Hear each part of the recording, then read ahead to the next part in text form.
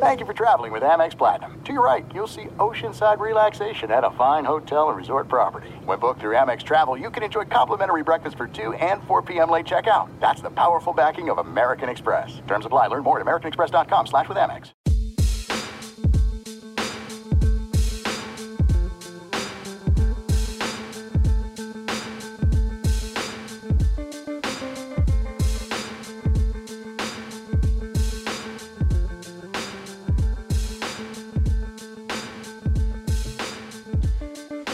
Welcome to the Chase Down Podcast, brought to you by Blue Wire. I'm your host, Justin Rowan. Tyronn Lue said that this year was going to be about wins and lessons. He should have known that those would be his last words, as the Cavs are a team that never learns their lessons. They have fired Tyronn Lue after an 0-6 start, and to help break things down, we have my co-worker at Fear the Sword, as well as a NBA writer at large for Dime Up Rocks, Mike Zavagno. Mike, how's it going, buddy? Good. How are you? Not too bad. We reference your tweets frequently on here, whether we agree with them or not, and it's probably good. It's about time that we have you on the podcast. So I'm excited to have you on, man. I appreciate it. I'm glad to be here and excited to really break down we were talking beforehand, but what kind of feels like going back to the Cavs that we kind of always deserved. I don't know if deserved is the right word, but certainly the Cavs and the identity that we are used to associating with them. The Cavs made a bit of a knee-jerk reaction here, whether you are for or against the firing of Tyronn Lue. I think we could all agree that the timing is far from ideal. This puts the Cavs in a very difficult position because I just can't see good candidates being available at this time of year. It seems more like something that would be better done over the summer. What was kind of your initial gut reaction when the news broke? Yeah, I think I'm with you there. I think that it was kind of hard to process just because it really wasn't something that I envisioned would happen and happen so soon.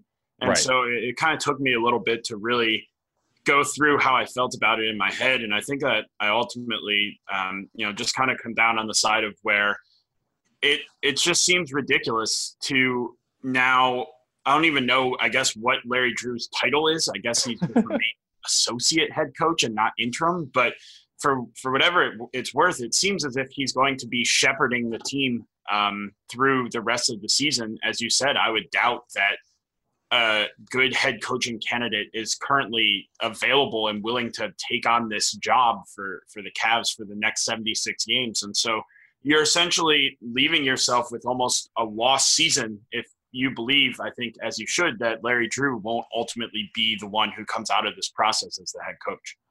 Right. And I think in terms of regular season accomplishments, this was always going to be a lost season.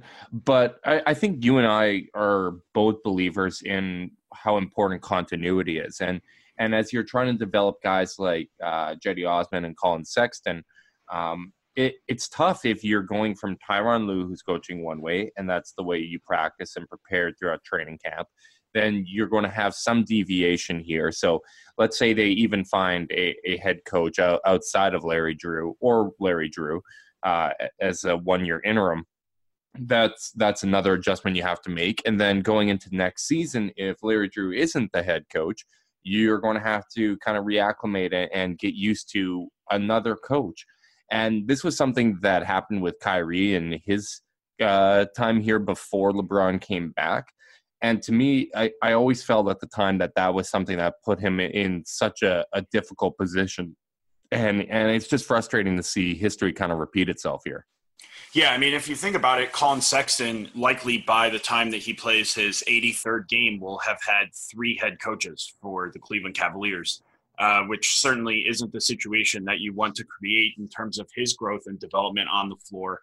And we've seen in the past really how hard it's been to integrate just one player or even a couple players after trade deadline moves that the Cavs have made over the last few years. And now you think that you have to integrate a new head coach in which he probably wants to run some sort of a different system, whether it's full-scale offensive playbook changes or just minor tweaks. And instead of building that in over the summer and through the preseason and having these guys really be able to work through those changes and practice them, you're going to be trying to install this stuff on the fly while you're playing real, regular season games. And it's going to be really difficult for that process to play out. Yeah, it really is a difficult place to kind of put the team in. And to me, I'm still trying to wrap my head around exactly what the cause of this firing was. You and I both had a disagreement over kind of the Joe Vardon report, where it seemed like the piece framed it almost like a mutiny on behalf of Tyronn Lue, putting some of the veterans in the lineup. And it kind of emphasized how the front office wants them to go young. But at the same time, as this firing came out, all we hear is that Tyronn Lue hadn't got the potential they expected out of this roster, and they expected more winning. They expected the team to look more coherent. But if you're going to win, then you're going to play some of your better players. And I don't think J.R. Smith qualifies as that, but Kyle Korver, at the very least, has been very helpful since he's been put back in a rotation, and someone that would help the young players. So to me, it's confusing. Do they want to go completely young, kick the veterans outside of the rotation, and let the young guys kind of make their own mistakes? Or do they actually expect some sort of coherent basketball here? Right. I think that you look at this, and it's basically the notion that if you're being very kind to the Cavs, you could say that they realize that this team isn't going anywhere. They don't think that Ty Lue's the guy who's going to develop these players. They want to go young, and so they moved on from him, knowing those things. But like you said, it's probably maybe more likely, or at least as likely, as they're just upset that they aren't winning basketball games. They think that the roster is much better than it is, based on their comments that had kind of come out through the summer and the preseason, and right. kind of even like what guys like Tristan have been saying throughout the season, and that they're moving on from Ty Lue because they don't think that he's giving them enough wins with this roster, which seems quite ridiculous, but it could easily be the explanation for why they did this. Right. And I there's so many other factors too, like the Kevin Love foot injury. So he tried playing through it for a couple games, as we just recently learned. And now the team's contemplating shutting him down for a while in order to get that injury kind of back on track.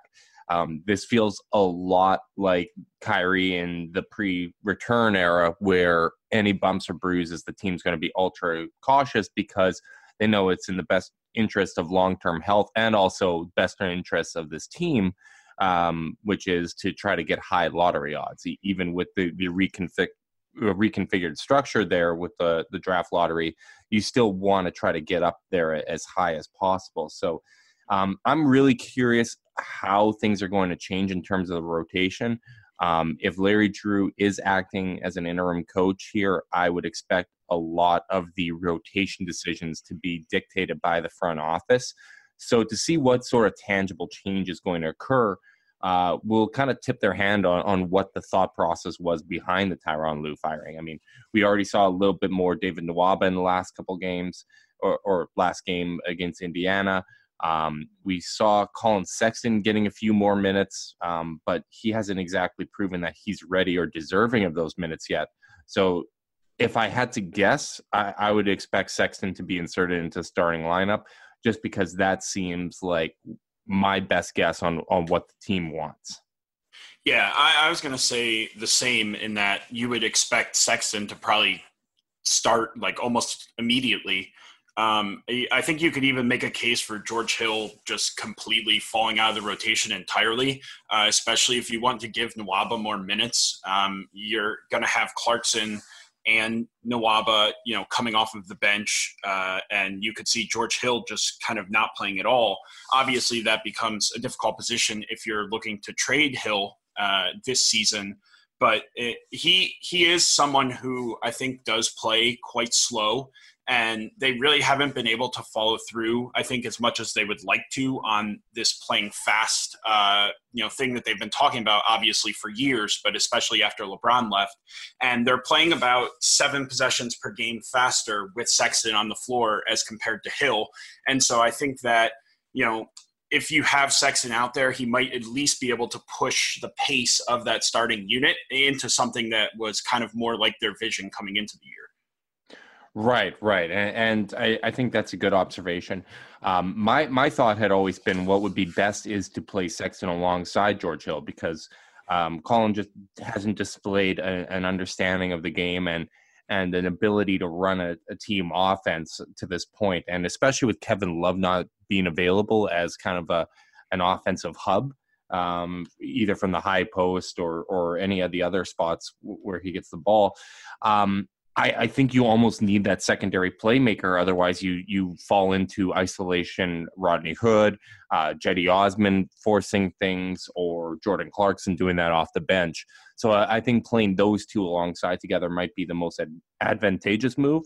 But my concern, which is kind of echoing what you said there, is George Hill doesn't play with the pace that they want. And the other thing is, he just isn't assertive when he's on the floor. Like even in the half court, it's too often that he's kind of probing. And this team is built for somebody to draw the defense in and kick the ball out. And that's just something that we haven't seen at all from them. Yeah, and I think that if you just look at where the roster is right now, we've talked a lot about how there aren't really guys who have that ability to kind of be like high-level playmaker on this team. And so obviously Kevin Love is out right now, but one way in which they could possibly address that problem is by having Love kind of operate as the pseudo playmaker in more of like a elbow touch, even Nikola Jokic type role where Denver uses Jokic a ton at the elbows. And you see Kevin Love and his elbow touches have actually somehow gone down between last year and this year, which going into this offseason, once LeBron left, you would obviously think that that would be kind of something that Ty Lue would focus on, would be getting the ball to Kevin Love at the elbow. And really all we've seen is his post touches double, but his elbow touches actually decrease. And I think that, at least for me, that's been a point of frustration with kind of how Lue didn't really seem to tailor the offense to the personnel that remained on the roster, but rather tried to kind of run back last year's playbook and just put Rodney Hood or Cedi kind of in those LeBron spots. And I think we've seen some of those struggles because of it. Yeah, I don't think Cedi is quite at Turkish LeBron levels yet. It was funny because in the Minnesota game, especially, that it was interesting when he was actually executing at that level and finishing at a high rate and finding the right passing lanes. The offense looked like it should look. But the problem is what differentiates role players from stars is the ability to do that on a consistent basis. And Cedi Osman is just not at that position yet. And he's not, he's just not ready for that kind of stuff. Even if he's never going to be ready for it, he just hasn't been put in a great position. And one of the things we talked about on our season preview was that Kevin Love was kind of going to be the barometer on how we feel about Tyronn Lue this year. And I think your points are fair that he just hasn't been put in great positions. I don't think you go back to using him exactly how you used him in Minnesota. His game has kind of evolved, and you still have to accentuate what he does best. But I just don't think that was happening. And I don't know if the foot injury was a part of that. But at the very least, the foot injury is probably going to affect execution more so of what they were trying to do. And I think your point is fair that they simply weren't getting him the ball in the elbow. Yeah. And I mean, I think that, Love, he currently ranks 4th in post touches per game in the NBA. And it just kind of seems like an antiquated decision to do that when you have a roster that really is short on shooting. And so when Love's getting the ball down on the post, he's been quite unsuccessful. Again, hard to say if it's just because of the lack of spacing or the foot injury or some kind of combination. But, the Cavs are scoring on only 30% of his post touches. And you can just see that he's drawing multiple defenders, but the kick out passes just aren't having the same effect as they would be if you're playing a roster that's kind of built on shooting and guys really taking those catch and shoot opportunities. But instead you're seeing a Rodney Hood or a Jordan Clarkson kind of take that pass and pump fake and one dribble into a tough mid-range shot. And that's why you have a team that's leading the NBA in mid-range jumpers instead of taking more threes. So let's talk about them a little bit because so the front office wants to pivot and focus on the young players, but realistically, it's not like this is a very young team. A lot of these players are who they are. I think in terms of prospects that you could say, okay, they're still relatively early in their development curve. That'd be Jetty Osman, Colin Sexton, and Ante Zizic. Larry Nance is just a few months younger than Tristan Thompson. Tristan is in the spring chicken here. Rodney Hood's been in the league for a while, and Jordan Clarkson kind of is who he is. How much does Lou being fired reset your expectations, or kind of does it wipe the slate clean for guys like Rodney Hood and you restart your evaluation period? Or do you think what you've seen from them so far has kind of told you all you need to know? Because I think some people had high expectations for Rodney Hood, and he simply just hasn't lived up to it so far. Yeah, I mean, I saw some people with some insanely high expectations for Rodney Hood going into the season. Some people were saying he was going to average like 18 to 20 points a game. I'm not really sure what evidence they had for that. He's currently shooting 13% from three, so obviously he's going to come up a little bit in terms of his scoring. But I just think like with a guy like Rodney Hood or a guy like Jordan Clarkson, they're generally going to be who they are unless you have a coach who it has the kind of clout enough to really install a system that gets them away from their worst tendencies. And that's not to say that they're suddenly going to stop taking mid-range shots entirely, but if you can phase out 5 to 10 of those shots from this team per game, I think and turn them into threes, I think you're talking about a completely different play style. And when you hire a new head coach, I think that you kind of have to be focused on someone who's going to at least try to push these guys who you have on the roster to be better versions of themselves rather than falling back into those bad habits. Right. And the thing that's concerning to me is I always thought that this season should be about trying to develop good habits for the young players, develop some sort of an identity as a team, and some play style, something that you could look to and say, okay, well, this is what Cavs basketball is. And to your point, I think when you have a coach that can get guys motivated, that can get guys to execute kind of his vision, that should be the goal for this team. But anytime you see a team where that is the case, where the coach really does have that power, there's an organizational stability to that. There's the backing of the front office, and it's kind of our way or the highway.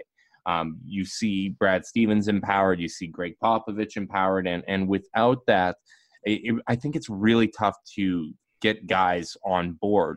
And it's just so frustrating that when you're hoping that the Cavs can build some sort of an identity, just the ghosts of Cavs past come right back up.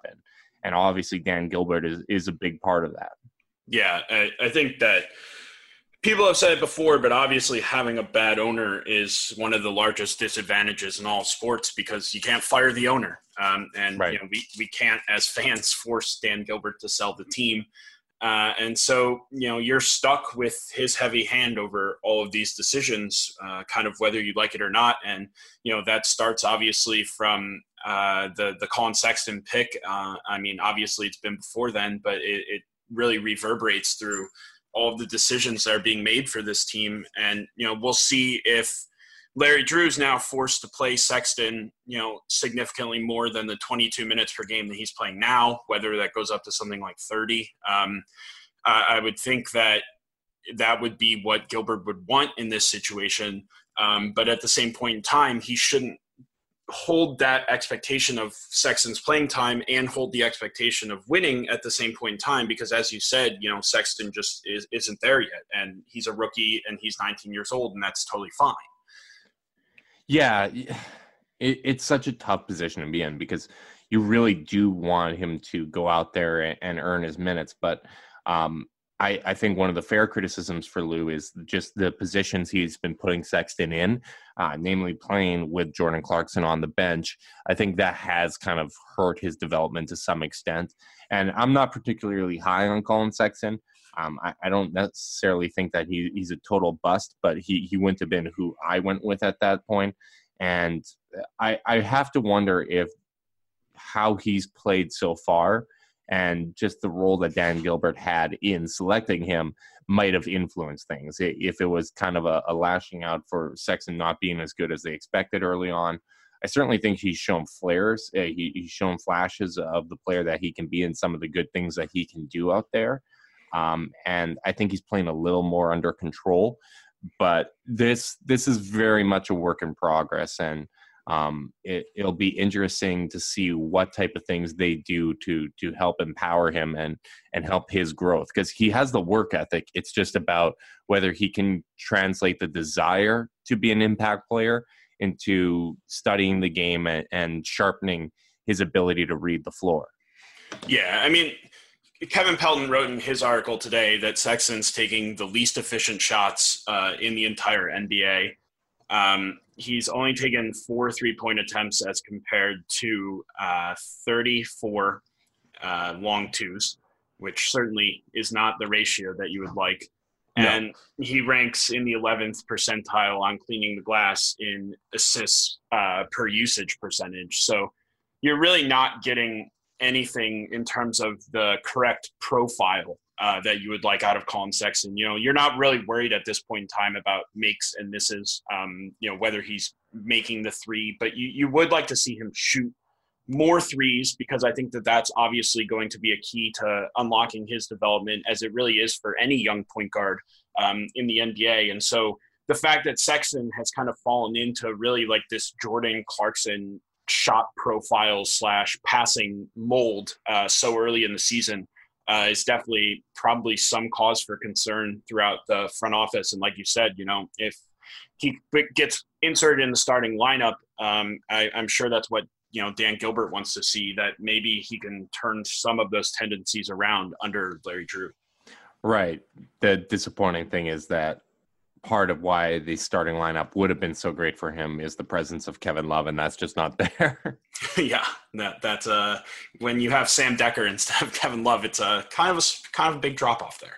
Yeah, man, I've said it before, but it's frustrating because anytime Sam Dekker does something good, I know that it's going to delay his eventual benching, and that's just frustrating because I'm just not convinced that that guy is somebody that should have any part of a regular NBA rotation. And I mean, it's a decision that the Cavs basically created for themselves. I mean, you looked at this roster all offseason, and there was just never a backup wing on the team, and it was clearly a hole. They didn't have anyone to play behind Kevin Love and Jetty in the starting lineup. I mean, it was essentially like maybe Billy Preston could do something, and other than that, there was literally no one on the roster. And then they rectified this by going out and trading for borderline NBA player and Sam Dekker. All of a sudden, Love's injured, and now you're forced into this situation, which you should have seen coming. I mean, you should have seen Kevin Love missing some games this year as something that was very likely to happen, and you put yourself in this position where you're forced to start a guy who probably shouldn't even be in the NBA. Right, and that was always part of kind of my vision for the season. Like, I advocated for extending Love just because I felt that there was no market for them. I knew that the Cavs were basically working from a position of weakness where everyone kind of expects a rebuild, and the anticipation was that Love would just simply walk. I don't know where you kind of fell on the extension, but I felt that the Cavs would be very capable of kind of tanking this season, going young, even with Love there extended, and sort of mimic what the Memphis Grizzlies did last season. Now, the Grizzlies didn't exactly do that by design, but I think in terms of actual product on the court, the Cavs are very similar. Now, in terms of potential fallout from the Tyronn Lue firing, obviously Kevin Love and a lot of the other players are on record as being pretty pissed off about this. But Love isn't exactly in a position where he can demand a trade and have that wish granted to him. He doesn't exactly have a lot of leverage with the term left on his contract. What do you anticipate here? Because with the firing of Tyronn Lue, it seems like anything is possible. This team is just so reactionary that I guess it's hypothetically they could still trade Kevin Love this season. I don't see them going that direction. What's kind of your read on the situation? Yeah, I feel bad for Channing, first of all. Having to come back to what's going on here. I don't know if he had other options that he would consider might be better now than he did in the summer. But, beyond that, I mean, I think that you should obviously, and I'm sure they are probably looking to trade George Hill. I doubt that anyone bites on that. But, if you can move him for basically like anything just to clear some of this logjam, I think makes some sense. Obviously, I would like to see Kyle Korver get traded just honestly for Kyle Korver's sake. Like, he deserves to be playing for a playoff team, and he deserves to kind of be in like that situation where he's helping a team at the end of his career, as opposed to just kind of like in this weird minutes fluctuating situation in Cleveland where sometimes he's going to play, sometimes he's not. He's probably he just looks openly the most depressed player out of anyone on the team. And he's the only player on the team with a positive net rating. So, he is like still helping the team when he's on the floor, but he definitely just deserves to be somewhere where he can actually kind of be helping a playoff push, whether that is what seems to be the obvious fit in Philly or somewhere else. So I would hope that they trade him, but really just more for his sake, because if he stays here, I do think that he is helping the team and can still help with some development like he obviously did with Jetty's jumper. Mm-hmm. Oh, yeah, absolutely. And apparently Joe Vardon went on the Basketball Breakdown podcast and was talking a little bit about kind of what went into the decision. One of the things they mentioned apparently was that Lou was also looking sick again, which isn't great. Said that there were rumors about Korver and JR not playing, spreading across the bench, and that kind of mutiny and the fallout from that was happening in game, and that was part of why the Cavs looked so dejected against Atlanta. I mean, this is a mess. Like, there's no way around it. Is that the dysfunction of the team really puts them in a tough position? And I'm not saying you can't win with Dan Gilbert, because obviously we've seen that you can. You need to have the best player, potentially the best player of all time, to do it. And we know he's going to spend money at a rate that most owners don't. So that's one advantageous thing. But the thing is, you're already working with such a small margin for error as a smaller market team and not one of the premier markets. And I think that margin for error gets even smaller when you have an owner that has his fingers on the team the same way that Gilbert has. Yeah, I think that the communication structures within the organization become incredibly unnatural if you have Gilbert kind of parroting in whenever he wants to and kind of making these decisions or, trying to influence these decisions. And so I think that could be part of why the Korver and JR thing kind of happened the way that it did, because it seemed like there was poor communication in this situation. I don't know exactly how much autonomy Koby Altman currently has, but you would imagine that, if it's going to be Larry Drew for the rest of the year, if it's going to be someone else on an interim basis, that person would probably lack a decent amount of autonomy. And so you're going to get a product on the floor that's probably not the idealized version of what this team could be in terms of development, just because you have his hand kind of in all of these different decision-making processes. Right. And my personal preference is just to, with this whole coaching search, is to just start fresh. Like, I think you need to turn everything over. I don't think promoting one of the old voices there is going to do anything to change the dynamic between the players in the front office there. I think you need to hit a kind of a hard reset. And again, something that we've both ran about is why Mike Lombardi is still on the team. It's honestly insane. It makes absolutely no sense. He's clearly somehow he's the worst defensive coordinator. I don't even know if that's like a common thing to have besides like the Cavs and the Rockets, have like a prominent defensive coordinator, quote unquote. But he's coaching the worst defense in the league for multiple seasons with different personnel.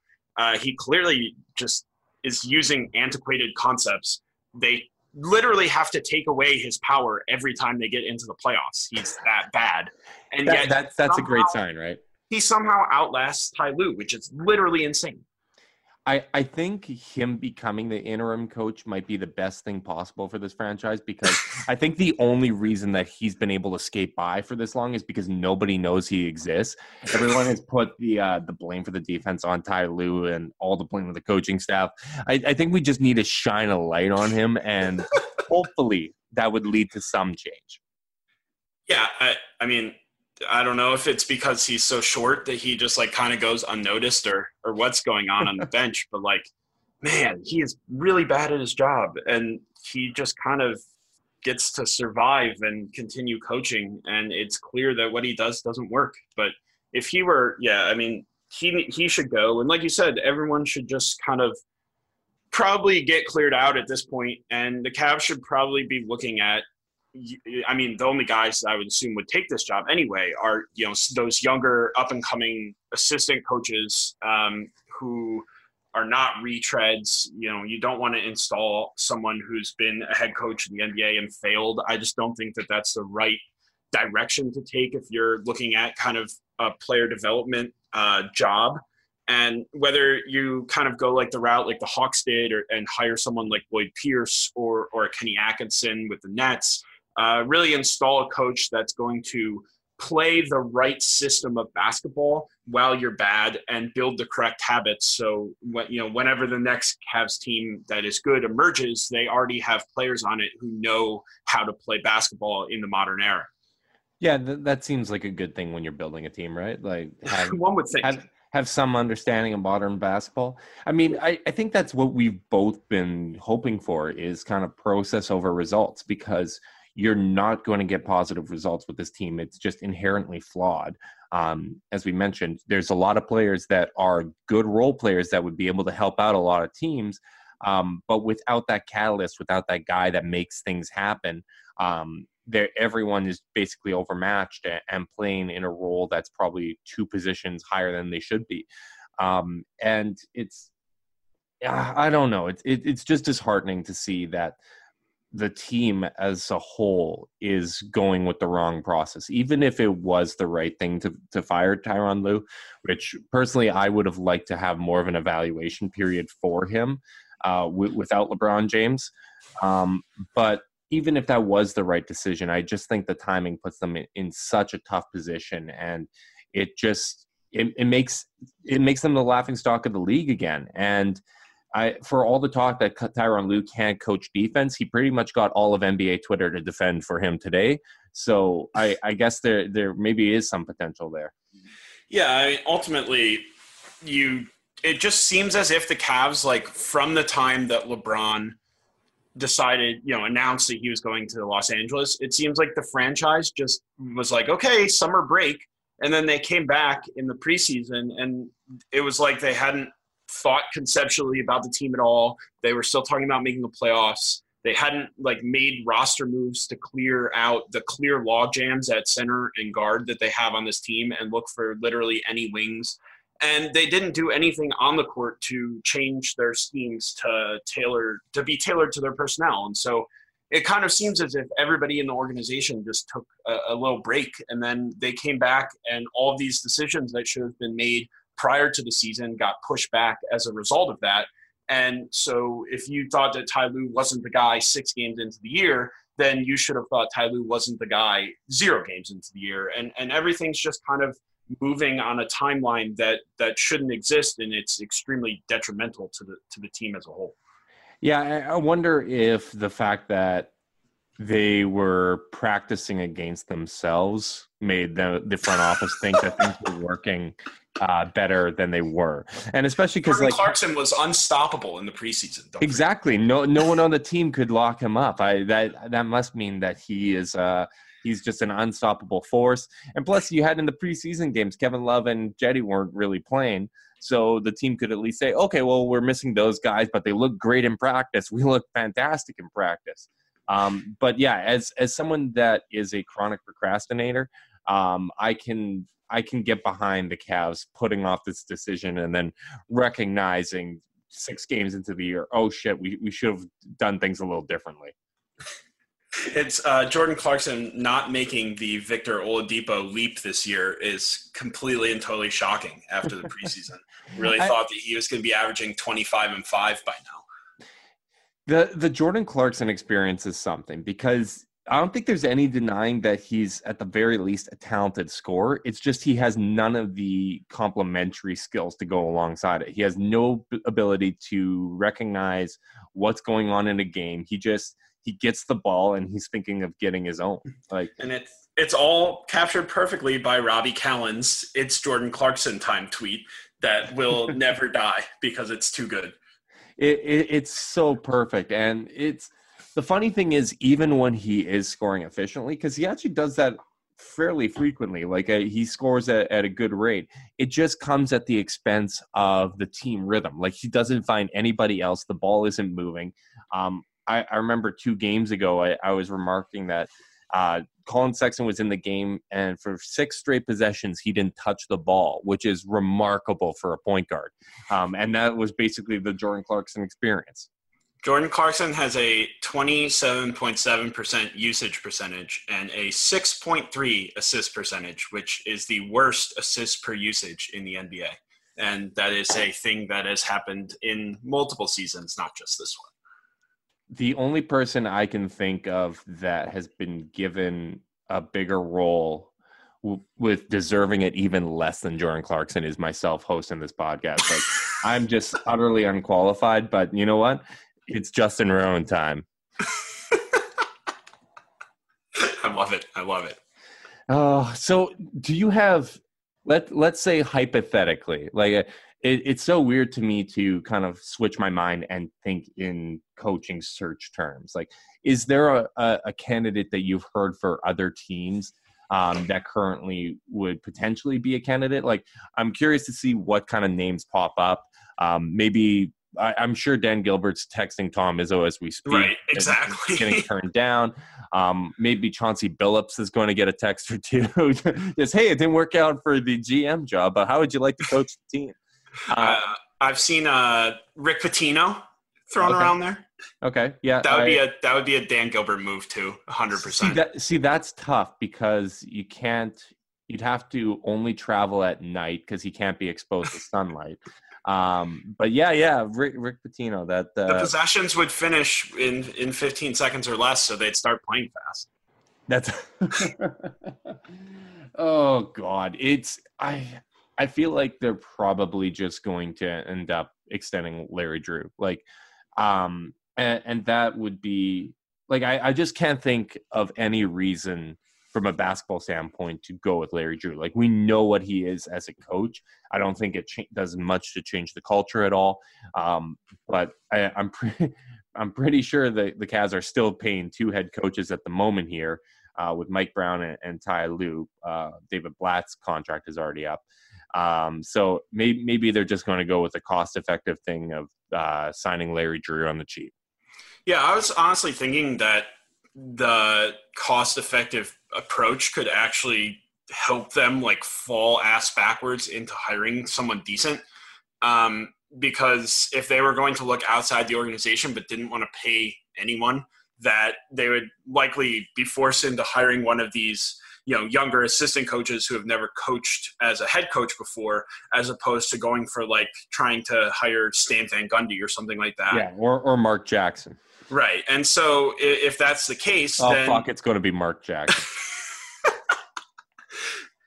If that's the case, maybe you actually succeed not by any, positive process of your own, but just by the fact that you're trying to be cheap, and then you hire one of these solid assistant coaches, whether it's someone who maybe sits on the Nets bench or someone who's sits on the Dallas bench or the Houston bench, someone who kind of is in the culture of these teams that are playing basketball the right way, even though they haven't been necessarily great teams. And you kind of continue to build on that style with a younger coach who comes in and is kind of a player development focused guy. I guess basically in the mold of what the Hawks did with Lloyd Pierce, and so far they're at least playing basketball the right way, despite the fact that they obviously don't have much talent. Yeah, I think that's a really interesting observation, that because if they're going the cost-effective way, they're not going to go the retread route. But I can't decide whether or not they're going to go that way, or if they're going to say, hey, we need to make a splash here. We're taking a PR loss with how everyone's reacting to the firing of Tyronn Lue. Let's go out there and kind of get a big name. So I really hope. Yeah, I would assume that. Right. I mean, that's kind of the best way to go about it, is if you assume the worst with the Cavs, you're probably going to end up on the right side more times than you're on the wrong. Yeah.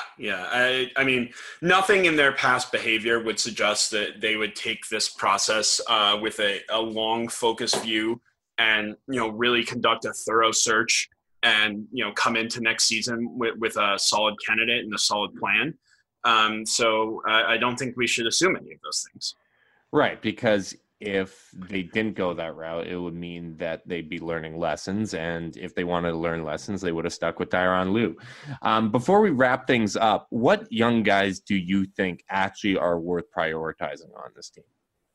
I mean, I think obviously you have to start with Jetty and Sexton because those are really the two youngest developmental guys that you have. But like you said earlier, when you look at this from an age perspective, the only other guy on the team who's young is Zizic, and I'm not entirely sure that he's ever going to be someone who's going to fit into the modern game. You just extended Larry Nance, which I thought was kind of a ridiculous decision. And he's getting severely outplayed by Tristan so far this year, which kind of makes it even look worse.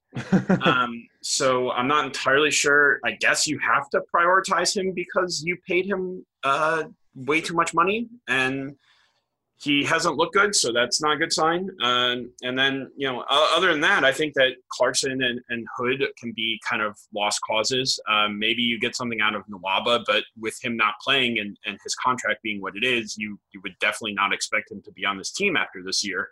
Right. And so I think that outside of Sexton and Jetty, you're the young player that you should be building up the most is just watching Duke tape on RJ Barrett. Yeah. I mean, so with the new lottery odds, it's still, refresh my memory, it's still going to be the top 3 picks that you have some sort of lottery chance at, and then after that, it's just going to fall in the order of the standings, correct? I think it's like a higher percentage, like the current structure, it's 25, 19, 15, and now they're just reducing them to right. No, but right now it's like 14, 14, 14, and then it just kind of goes down from there. Like the gap from the first overall pick to 10th in terms of lottery odds is smaller than it was first to third, I believe. But I think they're still only drawing for those top 3 spots, and then it falls in the order of the standings. So I mean, I think as long as the Cavs end up with the top 5 pick, they're going to be in a decent position because as exciting as Zion Williams is, you look and he's still like 4th on a lot of draft boards that I've seen. Like you still have Cam Reddish that's really exciting to me, Nasir Little. We're not going to pivot straight into draft talk, but I do think that there still is the potential for the Cavs to kind of have a quick turnaround here, because if you have Kevin Love committed and you can develop Jetty and Collin this year, I think if you add a top pick to that and you have cap space to actually build a team that makes sense around that core, you could be in pretty decent position. And I'm also still just a believer in what Ante Zizic can be long-term. Yeah, I mean, honestly, if they handle this process correctly, which again, we have no indications that they will. Right, which is part of why today is so frustrating. There is a path where, I mean, and this is what I was advocating even before the season, is that you should be tanking as hard as you can this year, because getting that, top 1, 2, 3 pick and installing that guy alongside what you have and then using your cap space wisely, there is a path to be, a decent team very quickly. It's just a matter of actually being willing to commit to something like, really, really going hard to get a top 3 pick, or, like using your cap space intelligently next summer, which again, who knows what will happen. But there, like you said, I think there really is an opportunity to kind of be at least, looking at the playoffs again quite soon. It's just the odds of that, actually happening, I think you have to say that they decreased today. Yeah, I completely agree. And that's my hope. Like, that's why I advocated for signing Kevin Love, because I just didn't think that there was a market out there. His presence after being extended here isn't going to impact their ability to take on bad money in exchange for assets, and hopefully they're able to get something for George Hill, JR and Kyle Korver. I'm not expecting much, but if they could like even just get a few seconds that you can use, that would be good for me, because I think it also just opens up time for those young guys. But Mike, thank you so much for coming on. Really appreciate it. This was long overdue, and I'm sure we'll have you on again this year. Hopefully with Carter, so we can shit on him together, because that's really what this podcast is all about. But before we go, I'm just going to give you the floor here to plug your stuff. Let people know where they can find you. Thanks for having me on again. Enjoyed it, and excited to come back on again at some point. I am currently writing when I have time over at Dime, which is less frequent by the day. And then hopefully, still doing Twitter at mzavagno11, and, hopefully talking about the Cavs more on there as well. So that's where you can find me for now when I have the time to kind of do those things. Perfect. All right. Well, thanks, Mike. Thanks to our listeners. Remember, support the podcast, leave a rating, leave a review, subscribe, unsubscribe, resubscribe, cook those books. And if you want to be part of our Chase Down podcast Discord chat, leave a review, take a screenshot, email it to chasedownpod@gmail.com, and we'd be more than happy to send you an invite. So we've got a lot more lessons ahead of us, and we will be with you all year to break those down. So thanks again to our listeners, and until next time, go Cavs.